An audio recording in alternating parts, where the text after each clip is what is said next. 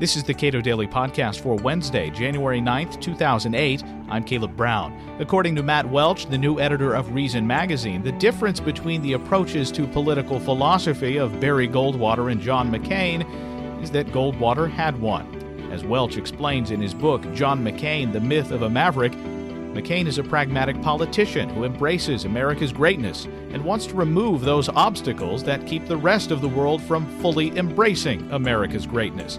We spoke following his book forum yesterday. You wrote a little over a year ago that McCain wants to restore your faith in U.S. government by any means necessary, even if that requires thousands of more military deaths, national service for civilians, and federal micromanaging of innumerable private transactions. He'll kick down the doors of boardroom and bedroom, mixing Democrats' nanny state regulations with the GOP's red meat paternalism in a dangerous brew of government activism. You talk about that a little bit? That's pretty strong stuff there. I blame my editor. This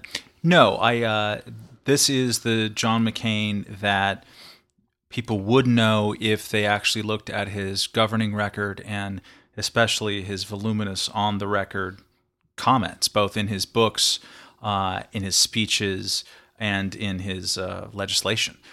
He has consistently found things that he sees as obstacles to America's faith in itself, which that is the one thing that he's trying to eradicate/restore. He wants us to all feel the strong faith in the righteousness, this higher power of American exceptionalism. And so on any given day, he might perceive another threat to that. So in 1999 and 2000, it was money was corrupting politics. So this is the transcendent issue of our time. What can we do about it? And so he used pretty astonishingly strong government powers that many have argued, including myself, are sort of blatantly unconstitutional, infringing on Americans' freedom of speech in order to solve this problem.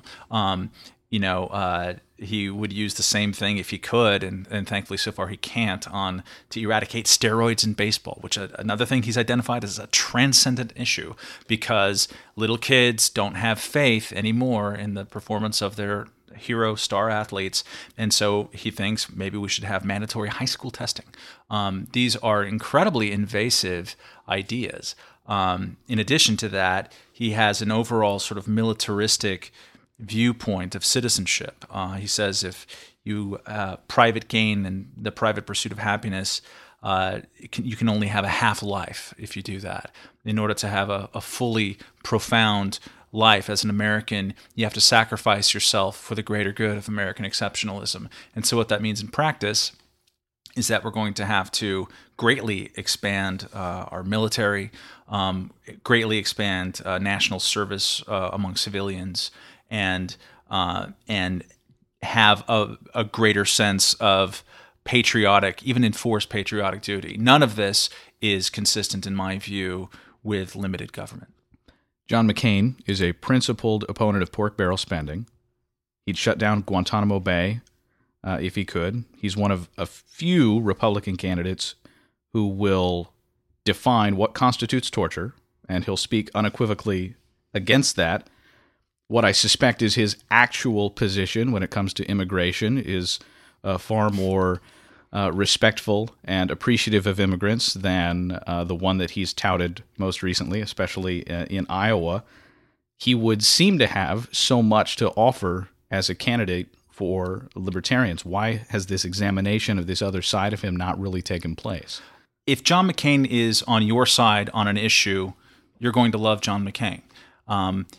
Regardless of whatever the issue is, his answer to it in most cases is going to be to use the government to stamp out the thing that you don't like. So even in the case of cutting pork barrel spending, which he has one of the greatest rhetorical records, at least in the Senate, he gives a speech almost every year denouncing the pork and the defense bill. As president, his solution for it is to have greatly expanded executive powers in the form of a line item veto. The original form that he proposed in the 90s, large parts were ruled unconstitutional for reasons of separation of power. He is a firm believer that the executive needs more power than it has even now. One of his great fondnesses for Teddy Roosevelt is that he restored the proper, balance of power between the executive and the legislative. It's interesting that you said, you suspect that his heart is in a certain place in immigration. This is a great thing with John McCain. He's able to hold positions, back positions, change positions on issues that people hold dear, but he telegraphs, or maybe we sort of wish cast on him. Yeah, he says this, but his heart is really in the right place. He benefits from that more than just about any American politician. His view right now is that the DREAM Act, for instance, which he co-sponsored, if I'm not mistaken, he's opposing it. I think went up for a vote and he voted against it because he's changed his view on immigration under political pressure. So if he has your issue, and Guantanamo is one that I fervently believe in, that he's on the side of the angels with, it's all great. The problem is he doesn't have a personal sense that the expenditure of government power in of itself is a bad thing. He actually thinks it's a great thing. It's the way to which we can restore our faith in the higher institutions of American government. You've said that McCain is very self-revealing. Well, he vets himself in a way that few other politicians do, at least certainly not publicly. But you've also said that he's realized that there are some practical benefits to this type of exposure, of being so overexposed. Explain that. Sure. If the first thing that comes out of someone's mouth is "I'm a bad person," you want to, and I'm a bad person for this explicit reason, you want to give them the benefit of the doubt for their own candor. It's really interesting. In his book, Worth the Fighting For, he talks about an episode in South Carolina in 2000 where he had initially condemned the Confederate flag that was flying over the Capitol Dome there in the state as just an ugly sign of racism. But then there's an enormous backlash and an election to win, and so his handlers basically told him, "You got to change your position right now." And so he would elaborately pull out this crumpled piece of paper and read a prepared statement like a hostage that I believe in states' rights and federalism. But he did it. He telegraphed this in a way, and he admitted this in his book, so that people thought his heart was in the right side. Why is that interesting? One reason is that the reaction to him even confessing this thing, which he does at the end of his book, Worth Fighting For, is perceived not as sort of an embarrassing, can you believe that he would say and do anything to get elected, but he was praised for his honesty once again. So he wins no matter what. He's changed his position. He did it dishonestly with the intention to make it look dishonest. But he revealed it again, and so he's rewarded. You have a person who is every day in every newspaper at some degree is being rewarded as a straight talker who has changed his position as much as any politician not named Mitt Romney on various things. But he continues to get rewarded as a straight talker, even in the same sentence that reveals how he's changed his positions, mostly because people give him the benefit of the doubt where his heart is. And the preemptive admissions of these things are a great way to do that, because once you've already confessed your sin, people aren't going to re-examine them because they say, "Hey, look, you've confessed it, so we can go on to the next topic." It's strategically brilliant. When he uses the phrase, "the senator from Arizona," when he wrote a piece about Barry Goldwater after his death, he sort of admitted, "I know that this is only going to refer to Barry Goldwater. It's not going to refer to me. He's going to have a whole chapter. The rest of us will have to be content with footnotes." How does he compare himself to Barry Goldwater, and why does Goldwater's sort of principled federalism not seem to carry over to this senator from Arizona? First, that was an interesting way that he put it in that piece, I believe it's for the Washington Post, where you could see him sort of wishing that people will say the senator from Arizona is John McCain, but he knows it's not going to happen. But within that, there's a tell. He has similar tells throughout his books, like in Character is Destiny or one of these books. He has a chapter on Teddy Roosevelt, who he's been compared to explicitly, where he just keeps repeating, "There will be no other Teddy Roosevelt. There will never be another one like him." He's saying it so much that you can feel his pain in actually trying everything he can to be the next one. But anyways, his relationship with Goldwater is interesting. It was strained. He sought approval from Goldwater that he never felt like he got. What I find interesting about it, beyond just the whatever psychology of it, is that he didn't understand himself why Goldwater wouldn't like him, or why Goldwater would feel at least cool towards him. Remember, Goldwater, was born in Arizona in like 1720. He's been there since long since before Arizona was even a state. He turned it from a Democrat state to a Republican state.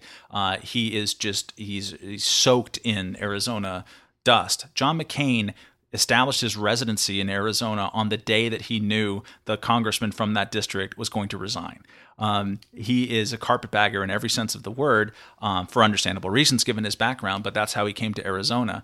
So that's one, and that's a non-insubstantial difference and a reason why Goldwater resented him. But the other one is about their approaches to political philosophy. Goldwater had one. McCain doesn't really have a self-elucidated political philosophy. He sees a problem, he attacks the problem using the federal government in most cases. But he doesn't himself express any interest in the philosophy of limited government or a philosophy of any sort at all. He's a problem solver.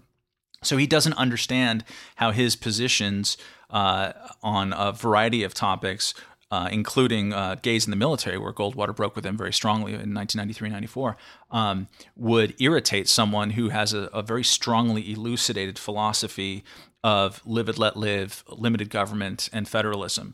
McCain doesn't recognize many, if any, real limits on federal power. He's a national greatness conservative, and that philosophy, as espoused by him and the people who put those words in his mouth, they want to rejuvenate the institutions of American governance. There's not a lot about states' rights in that. He only brings up states' rights when cornered, when it's sort of a way out of a political problem. But it's interesting that he doesn't have the sense of self-reflection why, obviously, Goldwater would not feel a normal, warm appreciation for him. And his books are filled with this sort of pained longing that Barry accepts him.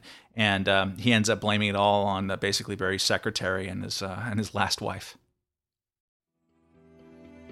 Matt Welch is the new editor of Reason Magazine and author of the book John McCain, The Myth of a Maverick.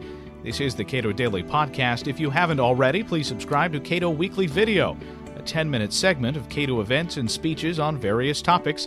You can subscribe at our website, cato.org.